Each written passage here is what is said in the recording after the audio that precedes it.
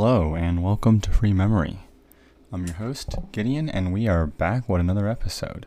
This podcast was recorded at August 10th, 2021, so enjoy the show. So today I actually don't have too much planned. I think the news is a bit of a slow day, so I actually want to talk about my setup.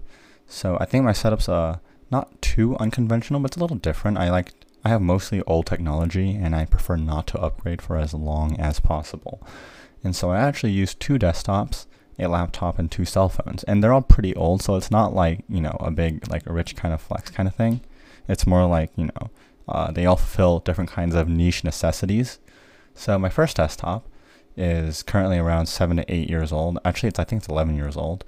It's got an AMD FX processor in it, dual core processor, an NVIDIA GT730. So it's got some very old hardware in there. And it's got 16 gigabytes of DDR3 RAM. And so I'm actually running Linux on here. It's running a hypervisor. It's got some Docker containers. It's got some virtual machines, which are running on VMware. And yeah, it basically functions as my server as I need it. Most of the time it is turned off in order to conserve electricity. But when I am using it, I prefer to use this over my other computer because I don't want to kill my brand new desktop too early, and so I use it kind of as like my slowpoke transcoding server. It's great when electricity is free.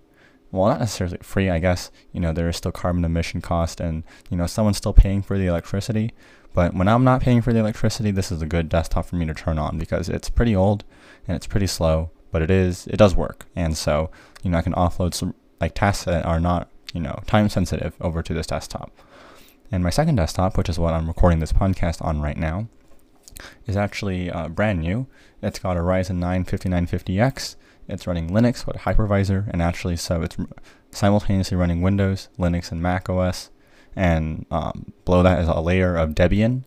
And I mostly sit in Windows because I like the software. I like I don't like the privacy issues, but it's kind of unfortunate because some video games like Valorant only run in Windows, and so I basically don't really have a choice. I use a really old FirePro GPU in here, especially with the GPU shortage.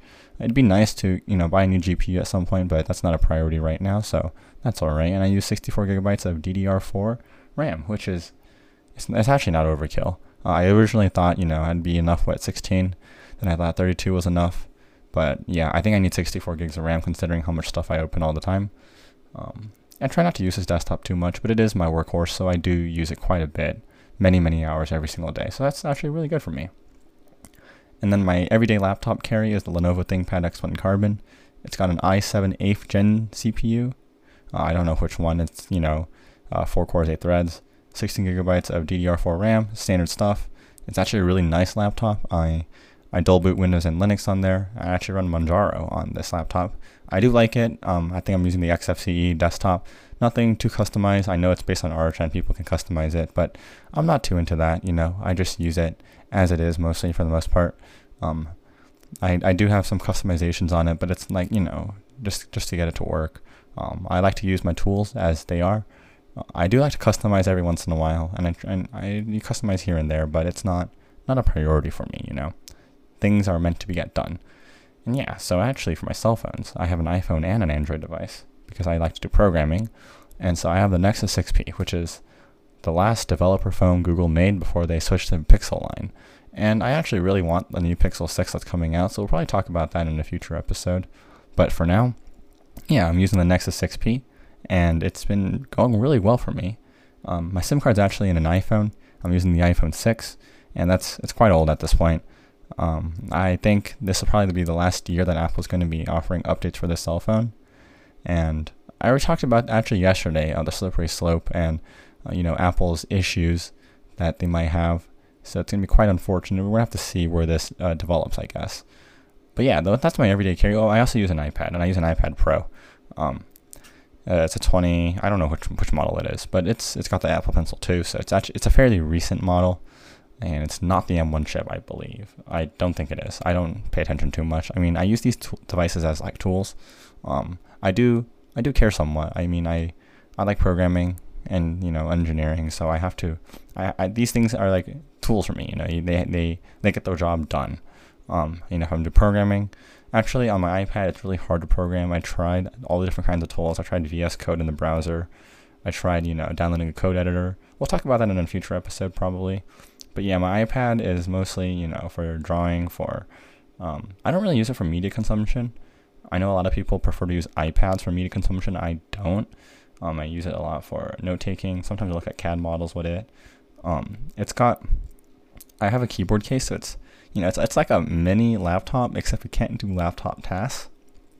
I can't program really well on an iPad. I do have a Linux shell on it, so I can compile if I really wanted to, but its performance is poor. It's really quite sad how powerful the Apple chips are and like how limited they are, because I can't just run whatever I want. And it's really unfortunate that I have to jailbreak. It's not jailbroken right now, but maybe in the future I will jailbreak because I would like to run UTM, which is a virtual machine. I guess it's like a sandboxing tool. You can run virtual machines inside it on iOS. And so maybe I'll run Linux on UTM on an iPad, which is really sad that I have to do that.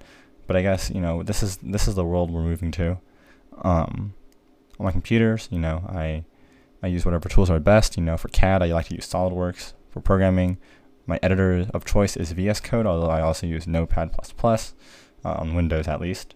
And I mean, it really varies, Like my favorite tools because I find them to be easy to use, right? And so for programming, I use VS Code because, I can use all these different kinds of editors. But if I'm programming in Java, I'm probably not going to use VS Code. I'll probably use IntelliJ IDEA, because it's got the built-in Maven and Gradle and all these kind of integrations that make it easier to use.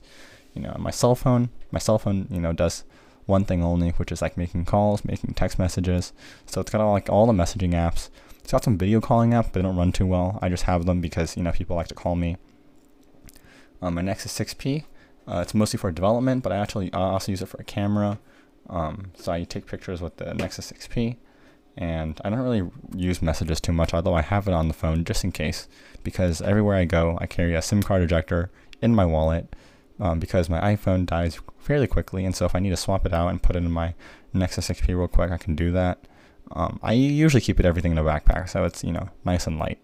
I think of the tools I keep in my backpack, my laptop's probably the lightest, and my iPad is like the heaviest, and everything lies somewhere in between. So it's nice. I do carry a battery pack, although I hope in the future, maybe one day I'll replace my cell phone with a phone that lasts all day, and then I won't need to bring a battery pack around. Although I'll probably bring a charger, because that's like a disaster preparation kind of thing. If ever you find yourself in a disaster, you can't go back to your home, at least you have a charger with you.